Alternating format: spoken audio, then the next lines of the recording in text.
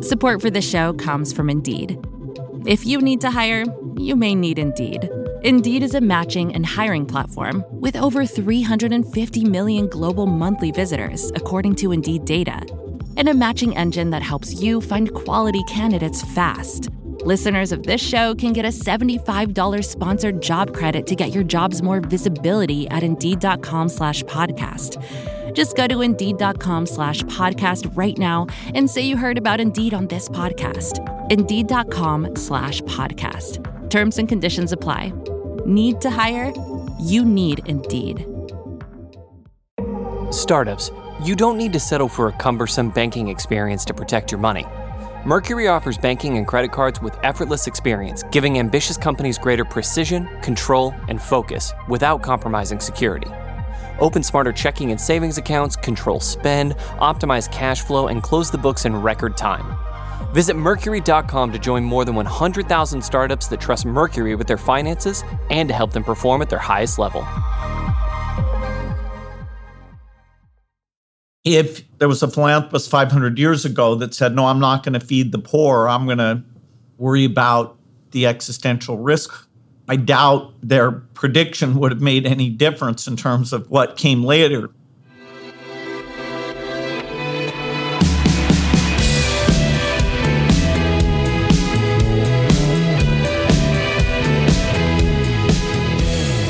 Hello, welcome to Ezra Klein on the Vox Media Podcast Network. Let me begin with an announcement that will be exciting to, a couple of you. We're looking for an executive producer of audio for Vox's podcast. This is a senior job. It'll be driving the editorial direction of our whole podcast operation. And in that role, a big piece of it will be working with me on this show. I would love someone who knows the show, who has ideas about where it could go, what it could become, who should be on it. You can find the job listing by going to voxmedia.com/careers. Again, that is voxmedia.com/careers. Scroll all the way down to studio job listings and you'll see the job. All right, today's show. Today's show is special. It coincides with some launches for us here at Vox of a new section called Future Perfect and of a new podcast called Future Perfect. You can subscribe to Future Perfect wherever you get this podcast. It's by my colleague and friend Dylan Matthews. And this is something that Dylan and I have been working on for years.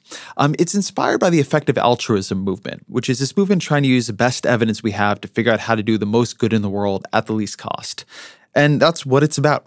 Every Wednesday, Dylan interviews someone with a big idea about making the world a better place, an idea you probably haven't heard before. These are not ideas that are, for the most part, currently in the mainstream of what we talk about. And I don't know, so much of the news right now is about what's going wrong.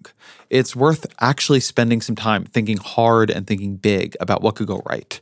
I'm really, really excited about this podcast, about this section. I really recommend subscribing to it, checking it out. It is great. On that note, my guest this week is Bill Gates. I'm not going to spend a lot of time on Gates' bio because what would be the point? You know who Bill Gates is. But his foundation just released its annual Goalkeepers Report, which is about trying to figure out if the world really is getting better and tracking how much better or how much worse it's getting. And I was surprised to read it. Gates, he's usually so optimistic. But this time, it was a report that had a lot of fear in it. Gates was afraid that a lot of the progress on reducing the number of people, the percentage of people in the world who live in extreme poverty was going to be reversed. And what he was worried about is a very difficult topic in philanthropy, just a difficult topic. Specifically here, whether a lot of population growth in Africa would lead to more people in poverty in the next century. The reason this topic is really dangerous is because the history of the philanthropy world worrying about population questions is an unbelievably ugly one, full of bad predictions and cruel solutions, I don't even know what to call them, that made everything a whole lot worse. The Gates is here trying to take a different tact, one that's more about the question of poverty than of population. If you take it as a given that you're going to have a lot more population growth in Africa, then it means that one of the most important things the world needs to do is make sure those children are growing up in a situation where they're healthy, where they are growing up with their full capabilities, where they can have good, productive, safe lives. And how do we do that? What is necessary for here? What does the world owe them? We talk about that. We talk about what he thinks the issues are there, as well as the Asia growth story and how that may or may not be a model, whether political freedom is necessary for economic development, whether artificial intelligence will kill us all, how to think about animal suffering. There's a lot in this discussion. So I think you all are going to enjoy it. So always you can email me at EzraKleinShow@Vox.com. Here's Bill Gates. Bill Gates, welcome back to the podcast. Thank you. You wrote something in your New York Times review of Yuval Noah Harari's recent book, and you said that I have to be careful not to fool myself into thinking things are better or worse than they actually are. I wanted to talk about what is the system you use to actually do that. Well, of course, if you work in an area, you become very, committed to that area. Say polio eradication, where we're almost a decade into very deep involvement in helping that succeed. And so, drawing in people who are more objective about our chance of success is very important there, because we're going to have a bit of a bias that, hey, we've come so far and we have huge sunk costs in it, and we feel like we're very, very close. Are we being objective in that? So, numbers that are gathered in an accurate way create that baseline. And that's why funding people like IHME, the group that does all the health statistics for the world, that's been a key investment, because that's always a baseline of, are the new vaccines and medicines we're getting out there actually saving lives, and where is it going well, where is it falling behind? So much of the work that Harari does in those books, which you've talked about quite a bit, is about recognizing how much in our lives and in our institutions is really built on stories that we tell ourselves and each other. And it made me curious, given the reaction you've had to those books, what are some of the stories that you've begun to see as stories and begun to question as such?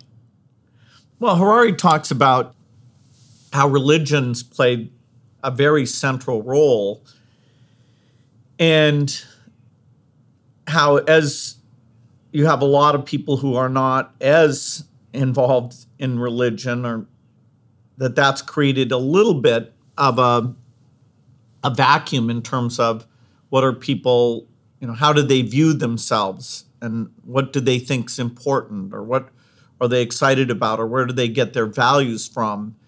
And, he talks about how work for a lot of people is a central affiliation, and yet if work becomes less necessary over a long span of time, then the idea of purpose and connection will have to rethink what is important to us. His most recent book is more near-term focused, and there he's talking about the elites versus the non-elites, and how whether people feel like they want to engage globally, embrace new technology, and how at the very least we're in a cycle where some of these ideas of global cooperation are being questioned. Do you see a way out of that cycle? Well, the toughest problems we need to solve, helping the remaining poor countries uplift their people, avoiding pandemics that are more likely to start in poor countries but could spread globally, reducing the challenge of climate change. All these things are global endeavors.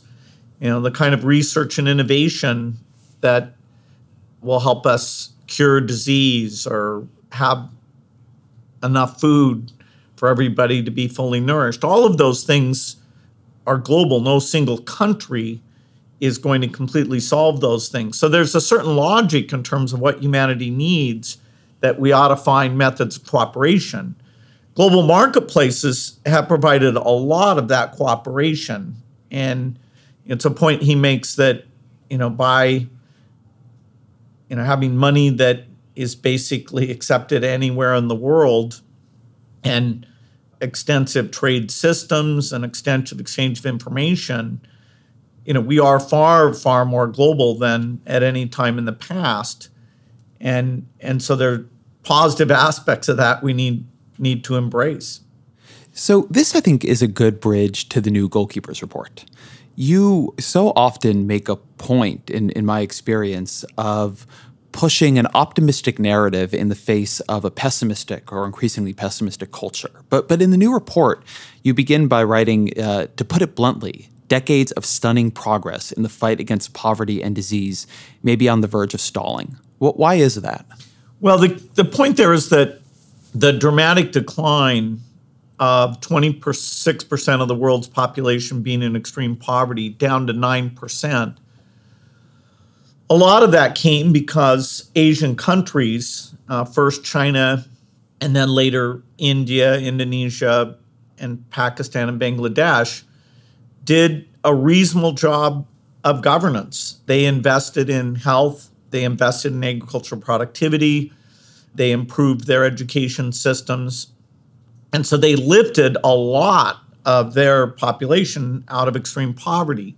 So it's kind of amazing as you look at the projection out through 2050, the portion of people in extreme poverty will overwhelmingly be on one continent, which is Africa.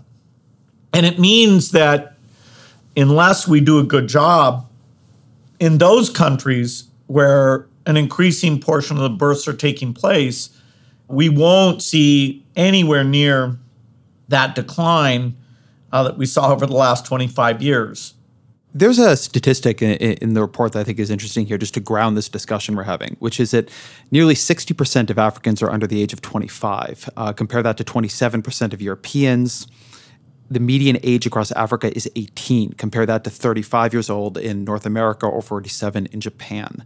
So you have this continent that is quite a bit poorer and quite a bit younger, and is going to have quite a bit more population increase than we're going to see in other places over the next X number of decades. And I think it raises this big background question, which I wanted to see if you had a framework on, which is, why is Africa poor? Why, compared to other continents at this point in history, do you believe Africa is poorer than Asia is at this point, or Europe, or North America? Well, Africa, of course, is not nearly as poor as it was in the past. The number of kids in education, the childhood survival rate, there have been quite a bit of improvement there.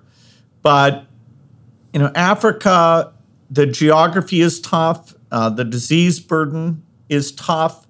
Most of the continent, the typical crops that were refined and developed in the rest of the world, the ecosystems are very, very different.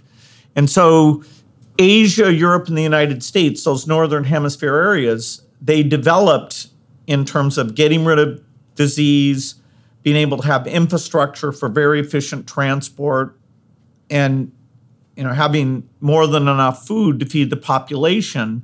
They got into a virtuous cycle of high education, high discovery, high innovation, and generally quite strong governance, where the idea that you're a citizen of a country and that country raises resources that it puts into justice and education, that from sometime in the 1700s to the present was a very successful system. In Africa, there was colonialism, which certainly held those countries back. There's the geography that makes moving things across the country very difficult. The rivers aren't as navigable. Because you're equatorial, you don't have winters where the disease burden or the pathogens get killed off during the winter. So equatorial regions have things like malaria in a very different way than other parts of the world. And so the tribal affiliation, the colonialism, the agricultural productivity, a variety of factors have meant that Africa is lagging behind. Now, South Africa, Botswana, parts of the continent that have gotten themselves up to this middle income level.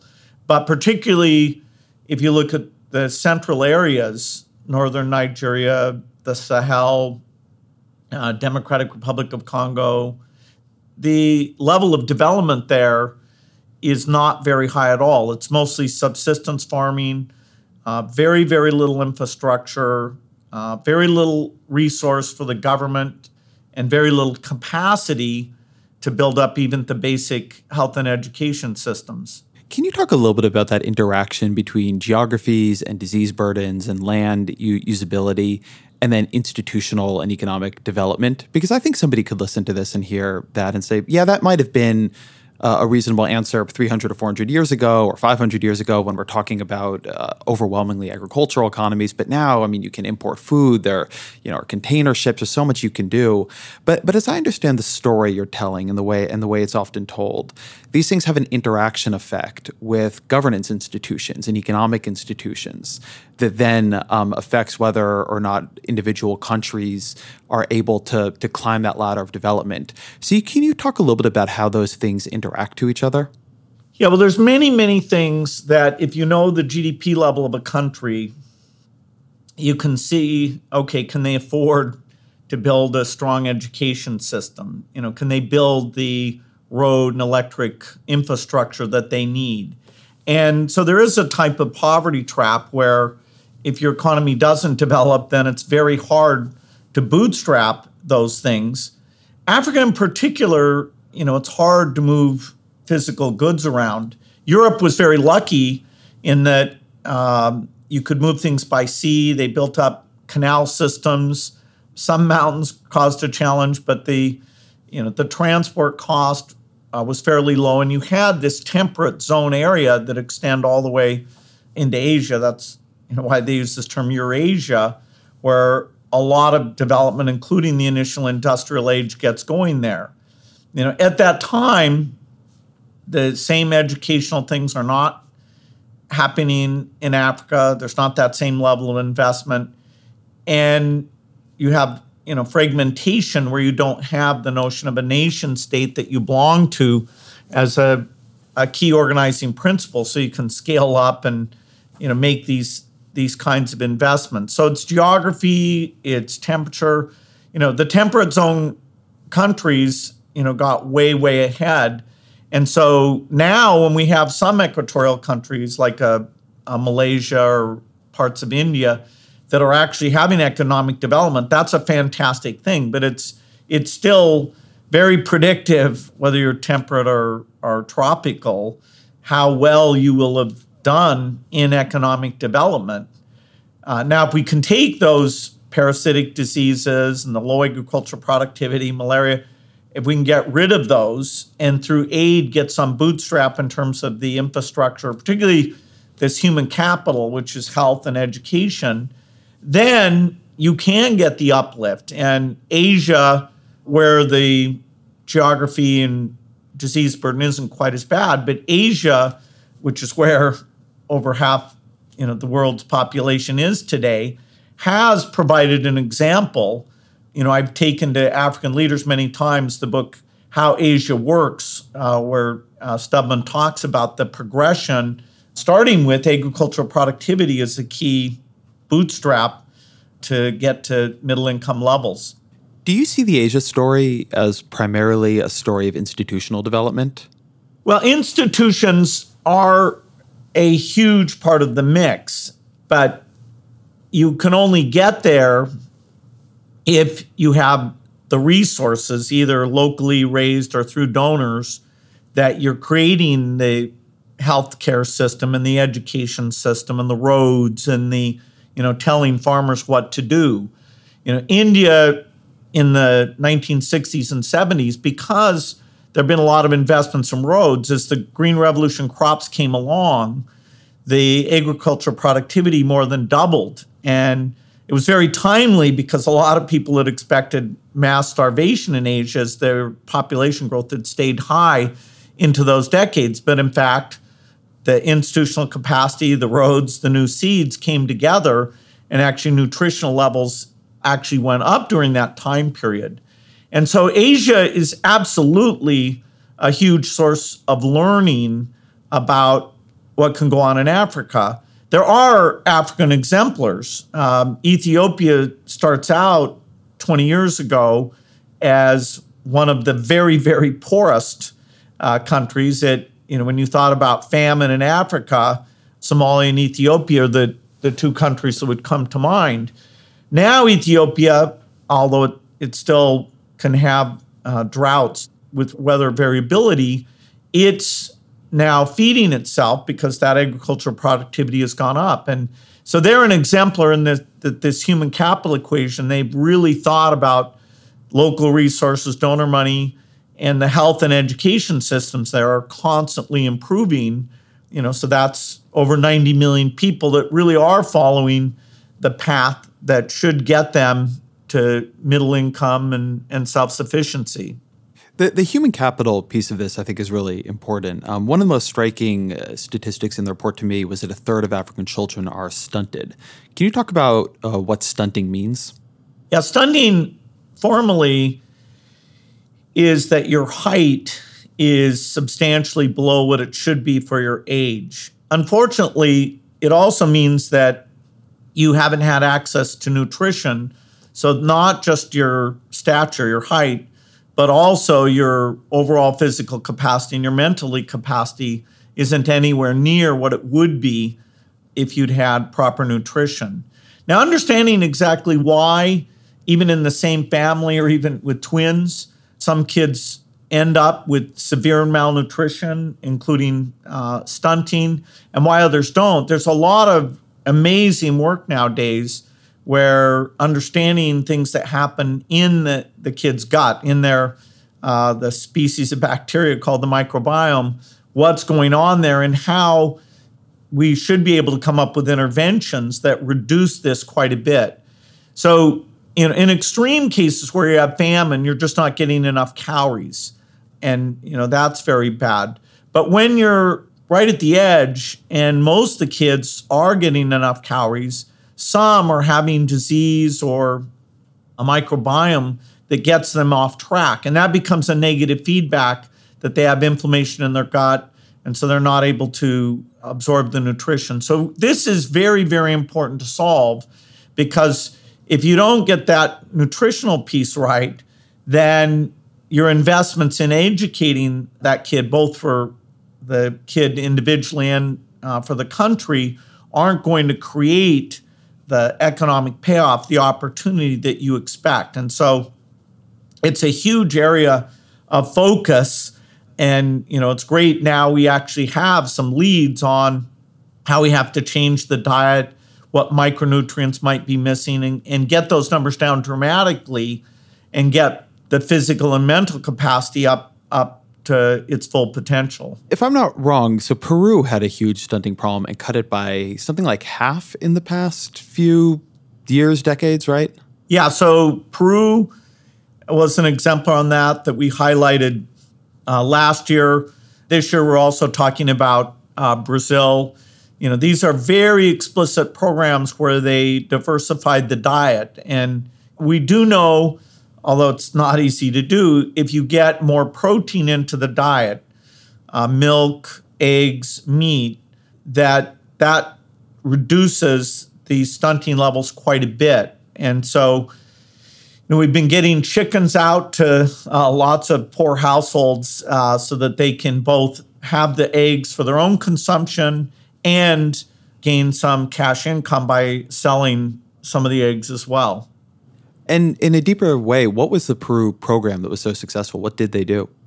Well, you first want to make sure that the overall dietary levels, the basic nutrition, you're getting enough food out to all families. And so you'll often have, go and look, particularly in the rural areas, and see what those diets look like and make sure people understand about a diverse diet. You'll also go out and do weighing programs, so you'll find the children that are falling behind and get supplemental foods to those children. The other thing you do is you do food fortification. So for like vitamin A, you can get it in to the wheat or maize they're eating, so that when it goes to the processing center, you're adding some vitamin A and mixing it in. So it's actually not even that noticeable. But if you require the food producers in a country to do this supplementation, there's a number of those micronutrients that you can, in a very efficient way, at a population level, get rid of those deficiencies. And so there are a number of tactics where you get the broad population diet to be better, you get the micronutrients to be more available, and then you're identifying these kids that are falling behind, largely through weighing programs, and then get things like peanut-based or legume-based nutritional supplements that are very protein rich and get the kid back onto the right track. Support for this show comes from Indeed. Imagine the perfect employee. Let's call her Jackie. Jackie is professional yet relaxed, punctual, friendly, meets deadlines, and just makes your job easier overall. But the search for Jackie can be long and tedious, especially when you have so many other things on your plate. Indeed wants to help you find your next Jackie. Indeed is your matching and hiring platform with over 350 million global monthly visitors, according to Indeed data, and a matching engine that helps you find quality candidates fast. They leverage over 140 million qualifications and preferences every day, so their matching engine is constantly learning from your preferences. That means they can better connect you with your Jackie. And listeners of this show can get a $75 sponsored job credit to get your jobs more visibility at Indeed.com/podcast. Just go to Indeed.com/podcast right now and say you heard about Indeed on this podcast.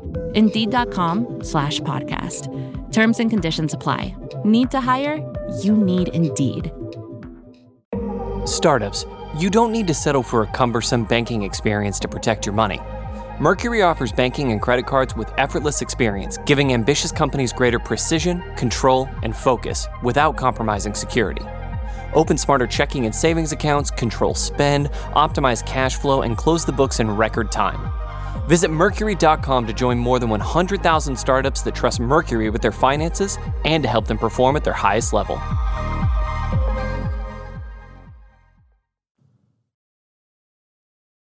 So I want to ask a question that's going to reveal how dumb I am about all this. This seems like a problem that is straightforward in what it is, reasonably straightforward in how to solve it, and not all that expensive to solve, making sure children have enough protein and enough micronutrients to just reach a non-stunted level of development. Why has the world not solved it? Is this a problem that is hard to solve, or is this a problem that the global community could solve but just has not had the will or the interest in doing so? Some things like getting iodine into salt, which helps with cretinism, that is, the iodine is very important for brain development. There, because it's been very cheap, the achievement level, even in very poor countries, has actually been very, very good. Going out and finding those kids who are falling behind and weighing them, and then making sure if you have these supplemental foods that they get targeted, that is, that the adults and the older children aren't taking those peanut-based supplements, that is actually fairly difficult.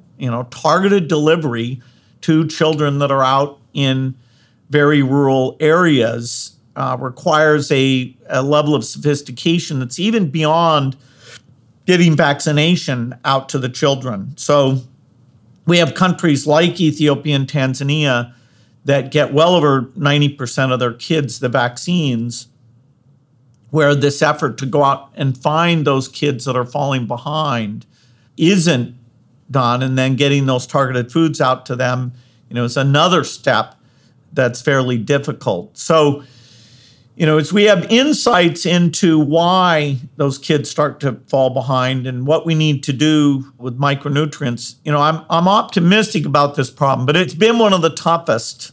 There aren't as many exemplars in getting stunting down at a low level of income as there are the overall reduction in childhood death, where just getting your vaccine coverage up gives you dramatic gains in that measure. I mean, it sounds like for this problem and for a lot of the others, the best cure, and I use the term cure here loosely, is for the country itself to develop, for the governance institutions, economic institutions to strengthen. And so one thing I wondered reading this report is how much the philanthropy community feels it knows, how much the Gates Foundation feels it knows about improving the quality of governance. It does seem that the difference between the quality of governance in, say, China and Nigeria, or China and name your place, to say nothing of, say, South Korea, to look at governments that have really seemed to have improved only in the past 50, 60 years. That would be one of the biggest things we could do on human welfare. But I very rarely hear that as a problem people are looking at. Is that because it's a problem that people don't know how to tackle, or because it is a problem that doesn't seem like it is the philanthropy community's right or responsibility to tackle? Well, certainly when you have a government that's willing, and again, I'll take Ethiopia, when Prime Minister, it was Meles at the time, reached out to our foundation and others and says, hey, I really want to improve agricultural productivity, and talk to me, help bring experts in, let's come up with a plan. There was a dialogue there, and he started out not believing in market mechanisms. Over time, he was convinced that for parts of their agricultural economy, having agro dealers and using price signals was very important, but he funded the training programs. He got very good execution. So you're absolutely right. When you have very poor governance, it is a huge block to these issues. However, if you wait, usually you only get really good governance once a country is middle income. So, if you can solve these problems, that you get causation running the other way, that as the economy is growing and you have broad participation and the pie is getting bigger, the idea that governments is just fighting over the small pie that's there versus all participating together in policies that grow the pie for everyone, you can get stuck in, okay, it's our turn, of our voting bloc, our caste, our ethnic group, to take advantage of the modest resources versus these future growth policies. So when you have a leader like Kagame in Rwanda who, appoints good people and really cares about these results, it's a fantastic thing. Now, neither Ethiopia or Rwanda check every box of excellent government, and it's likely that those countries, until they get to middle income status, they won't, have all those characteristics. Neither did, South Korea and many other countries. But we wish we knew how to help even more with governments. We know it's very, very important, and we jump on opportunities where a government's willing to improve and really try and make sure they've got all the resources possible. So, for example, I'm on the phone multiple times a year with governors of 6 of the 18 states in northern Nigeria. And these are governors who've said they want to have a good primary health care system. They want their vaccine coverage rates, which are below 40%, to get up to 90%. And so we're going through data on these video conference calls about, okay, are the workers there? Is the supply there? Do the mothers know where they need to go? What is it we need to do to get that result? And, so it's great that there's these 6 governors. If that goes well, then the other 12, some of them will be drawn in and we'll have a model of success there. And so holding up the exemplars, I think is very, very important, and help coming along with capacity so that, when the priority is there, within like a 4-year period, people really can see the dramatic improvement. There's so much here. So let me start here. Are you familiar with Danny Roderick's premature industrialization thesis? I don't think so, no. So there's this idea, and I'm going to mangle it a little bit in the retelling, but Roderick he's a great developmental economist. He's studied the Asian rise and has been, I think, one of the folks really on the forefront of understanding the complexities of development as opposed to trying to tell a simple story about it. And something he's become worried about is the idea that there was a path to development over, let's say, the 20th century, early 21st century, that was very manufacturing driven. But that the way globalization has worked, the way automation has worked in bringing down the price of a lot of things, the way shipping is working, that the economic development path that a lot of these Asian countries followed, where they basically came in at very low levels in the manufacturing market and use that to clamber up the value ladder, is not going to be available to countries that are trying to industrialize right now. Now, maybe they'll get somewhere and then they'll deindustrialize, or maybe they just won't be able to get on that part of the ladder at all. Something I'm hearing when what you're saying, what made me think of it is this idea that the quality of governance is not just a driver of economic development, but is driven by it as well. That there's some relationship there that you're going to get better governance as the country gets richer. But if some of the approaches to making your country richer are beginning to break down, then some of those models may not work as well. And so the question it led me to is whether or not in what you see or what you've read, there's a concern that the old growth models, or at least the growth models that we thought were this recipe for poor countries to become middle income, to really develop very quickly, maybe are not there anymore, at least not there in the way they were, because again, automation is getting so much cheaper, because globalization is expanding the global supply of labor so quickly. And so it's going to be much more difficult to improve governance in the way other countries were able to, because that economic driver of improved governance, while it's not going to be absent, is going to be harder to use as a propulsive force. Well, it is true that economic development, you want to have some level of exportable goods so that there are things like advanced products, jets, or certain factory-type goods that you can import. The portion of your country that needs to be export-oriented is very, very small. Most of what happens in your economy is going to be domestically based. The way you build that export piece is changing as manufacturing globally is providing less jobs. And it was never going to be likely that most of Africa would be a manufacturing exporter. The cost of electricity, the logistics, the lack of navigable rivers. There are a few countries, Ethiopia is actually top of the list, Kenya to some degree, Tanzania. They can do some manufacturing export. But for Africa, given the unused land, a lot of it will be agricultural export, a lot of it will be service export. India has never had a meaningful manufacturing export sector, and yet, they're a real exemplar. So it's fair to say that, making textiles like Bangladesh or being the factory of the world like China or Vietnam, those won't be the approach. But all of these success stories start with net agricultural export, and that's very possible in the African context as you improve the productivity. So then let me ask this question, the other version of this question from the other direction, which is, when I heard discussions of changing governance structures to make economic growth more possible and more rapid, 10, 15 years ago, they were more optimistic in this way. There was a belief that you needed something that was much more like the American model, free markets, free minds kind of thing. And now with the rise of China, but also a lot of other countries that have managed to induce very, very rapid development through market-oriented on some level, but also much more authoritarian governance structures.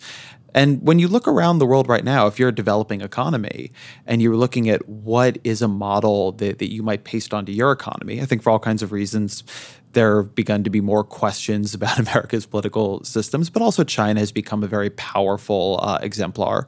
And so have quite a few others. I mean, you brought up Kagame in Rwanda, who has both done some remarkable things in terms of governance in the economy and has also, as I understand it, become much more authoritarian and strong-arming in the way he's running his country. Do you worry that the model that countries are beginning to look to for governance, the way they see the connection to economic development is much less in a model that prizes other kinds of freedom or, in the classical sense, liberalism? Well, there are not examples of countries who've grown their economy on a broad basis without using market-based pricing.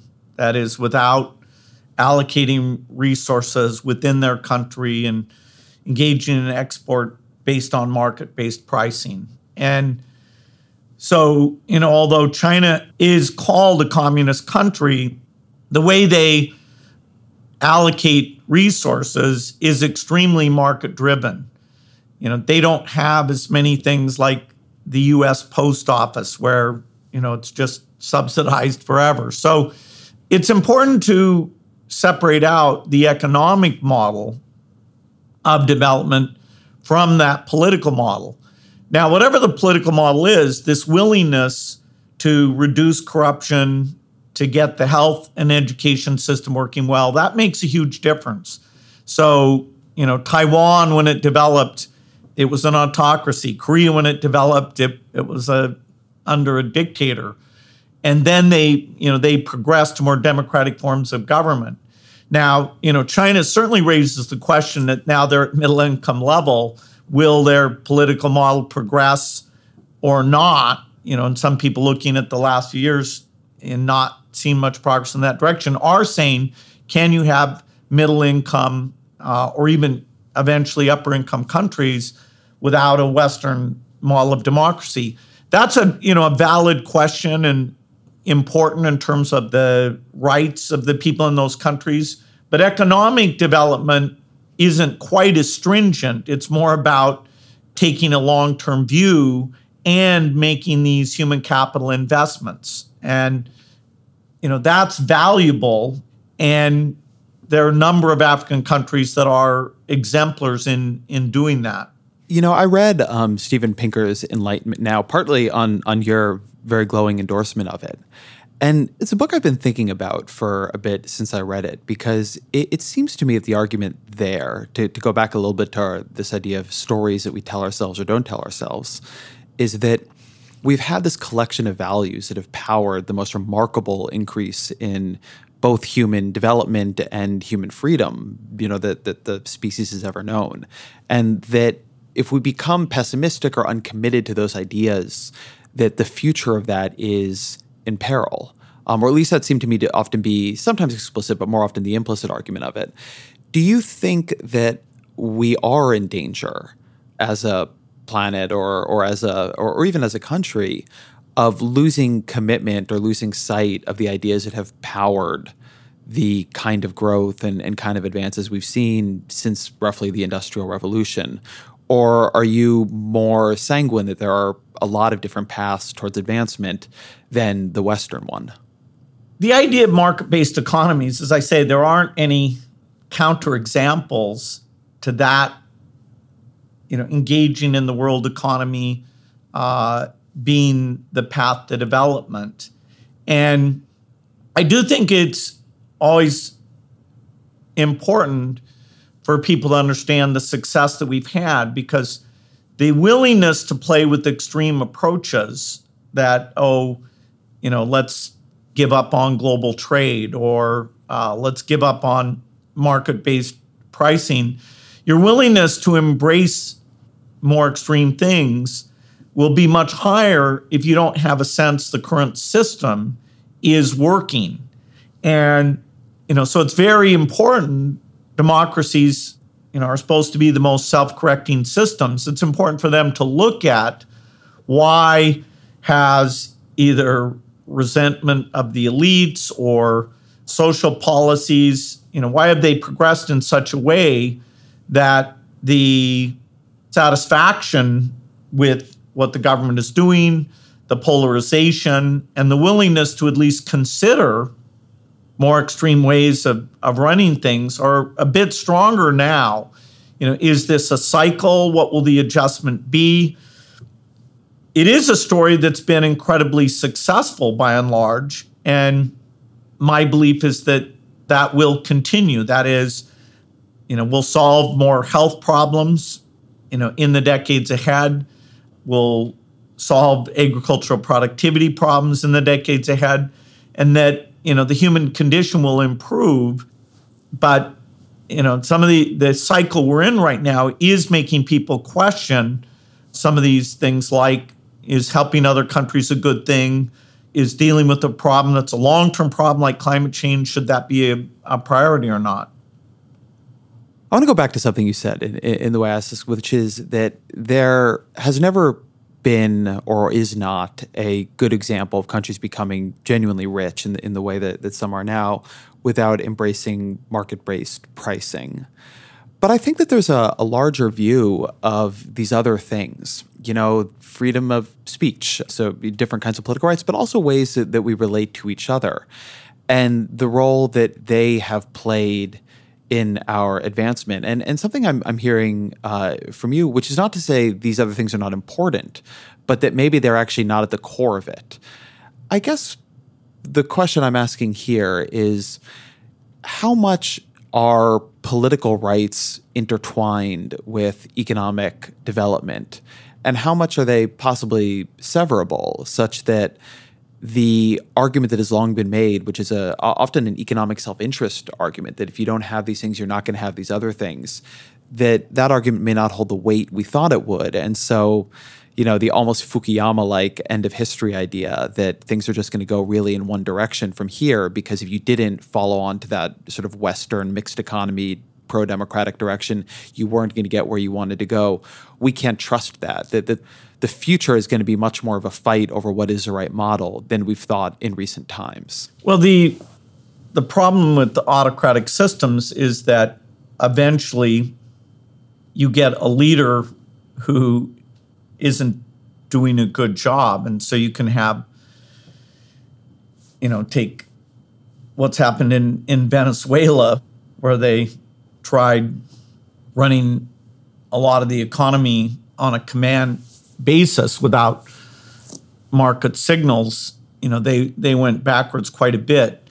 There's never been as strong a coupling between economic growth and democratic freedoms as we'd all like, because we like economic growth and we like democratic freedoms. But the China versus India example, China grew dramatically faster than India did. Now, India's a very good story. It's growing. The health statistics are improving. It's on quite a good path. But, it's not even close to what happened in China, what happened in South Korea, what happened in Taiwan.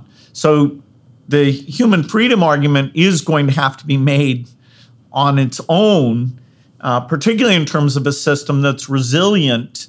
It won't always pick the very best leaders, but it has a way, if somebody's an unpopular leader and not doing the right things, it has a way of replacing that leader. That's a very beneficial thing, so that if a Maduro-type leader comes along, you retain the ability to vote that person out of office.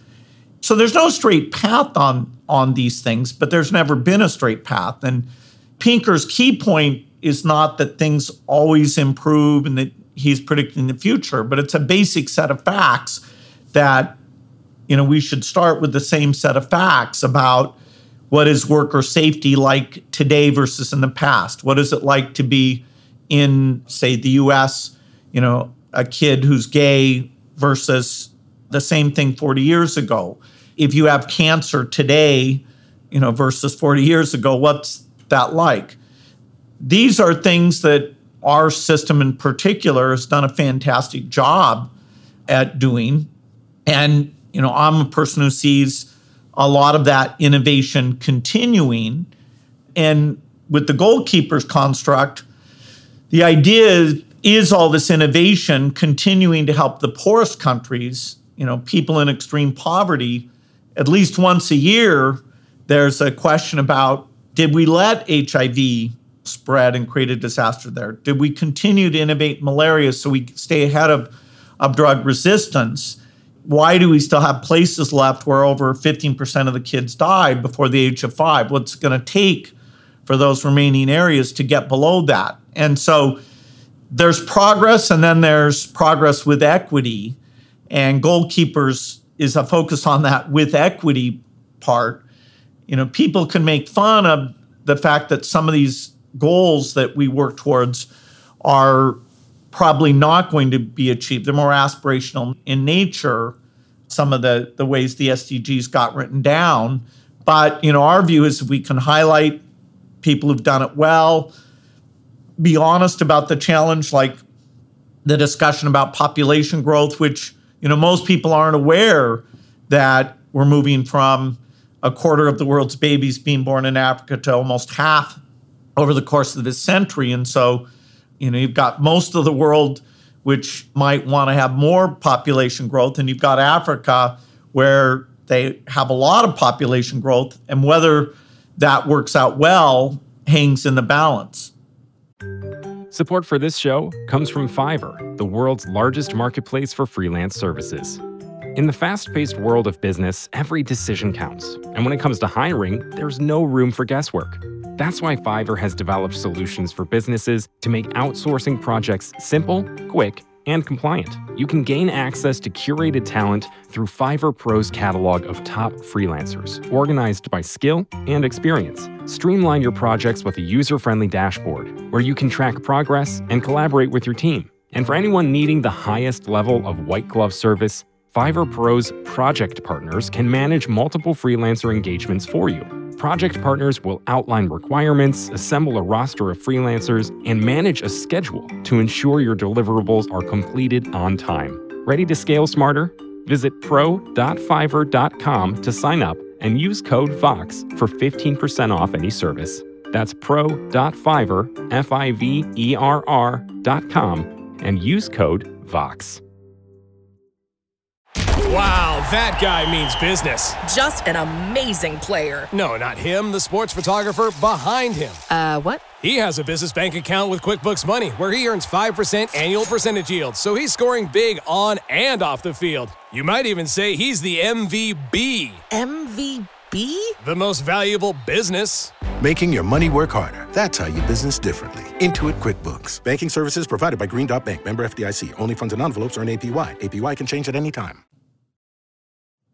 I want to ask you a question about the far-off future. One of the things that has become culturally powerful in the effective altruism movement is an idea that we should be much more concerned about existential planetary level risk because the weight of future human lives is so dramatic. And my colleague Dylan Matthews puts it in this way that I think is pretty powerful, which is that if humanity lasts as long as the dinosaurs, then about 8 quadrillion people will live total. And that means over 99.99% of all the humans who ever live have yet to be born. And if that's true, then anything, even very, very small reductions in the danger that those future lives won't happen, begin to outweigh even quite large improvements in the value of life now. Now, I'm curious how you think about weighing that far-off future against the present we live in.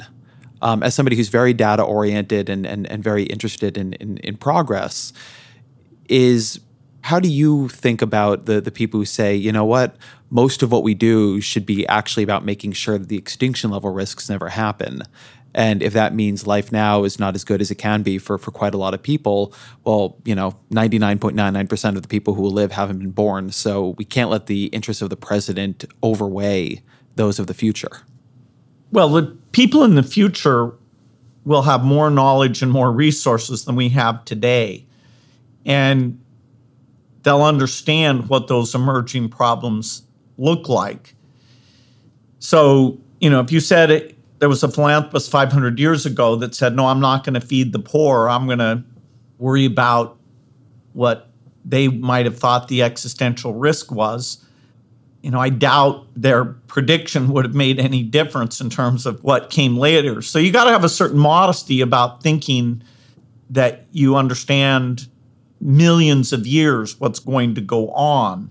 Even understanding what's going to go on in a 50-year time frame, I would say, is very, very difficult. But, if somebody thinks there's a magic thing they can do today that helps all those future lives, in a free economy, they have a chance to, build whatever it is they think does that. We do have a few things like climate change where you want to invest today to involve problems tomorrow.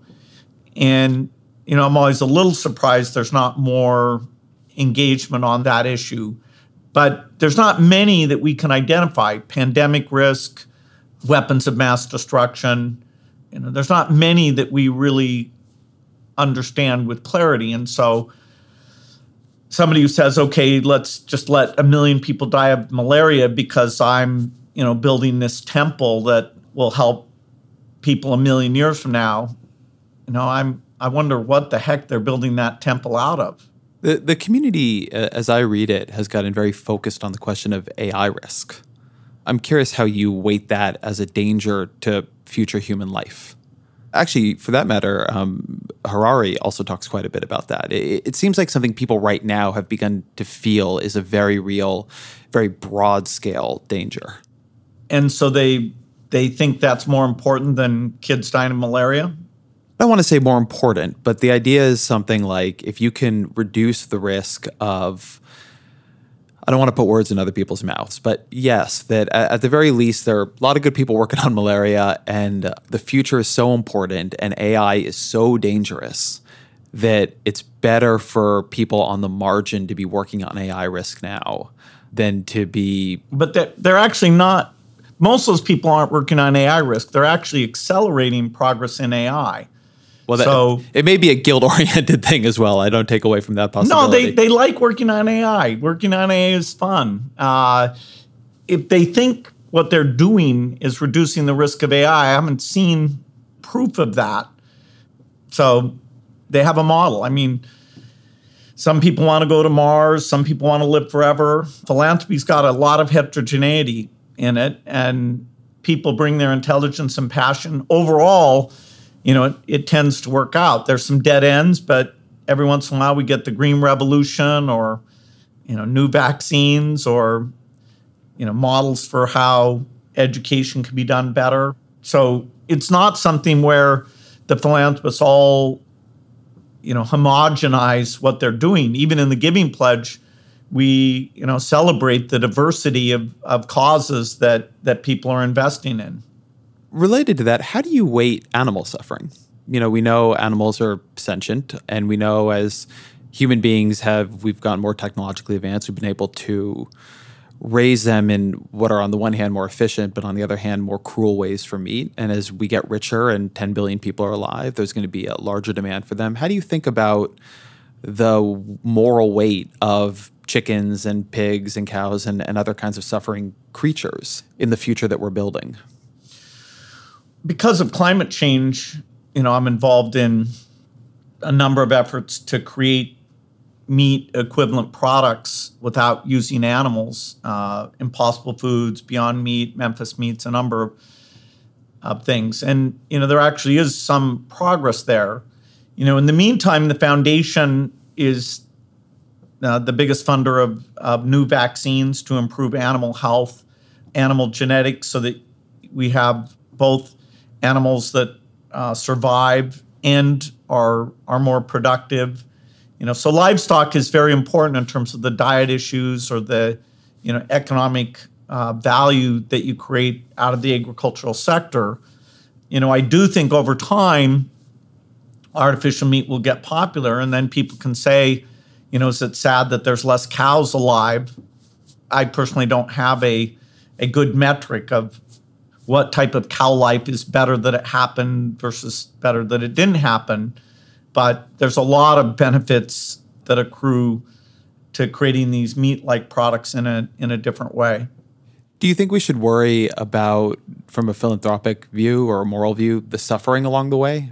You were talking about developing vaccines and genetic strains that make animals more productive and able to live in some of these conditions. But I think there's certainly a strain of argument that making them more able to live in these conditions is creating lives of such suffering that there's a immoral or amoral, at the very least, dimension to it as well. Well, I think vaccinating animals is hard to argue against. You're preventing what are bad diseases for these animals, and you're extending their lifetime. And so it's just like vaccines for humans. Well, I know we've reached here the end of our time, so let me ask you the question we always used to end the podcast, in which you've given such great answers to in the past, which are, what are 3 of the books you've read recently that you would recommend to the audience? Well, Andy Puddicombe, one of the founders of Headspace, has a book which is a guide to Headspace, which is about meditation. And, people that are all intrigued about that, it's completely in a secular context. And I think that is great. I think that's very well written. I just read a book called Educated by Tara Westover, which is about her growing up in a kind of religious Idaho family and yet ending up getting a PhD at Cambridge. So that's, an enlightening tale about growing up in tough circumstances and how she deals with her relationship with her parents and her siblings. That was very good. And there's so many books now. I haven't read the Woodward book yet. That sounds like it might be interesting.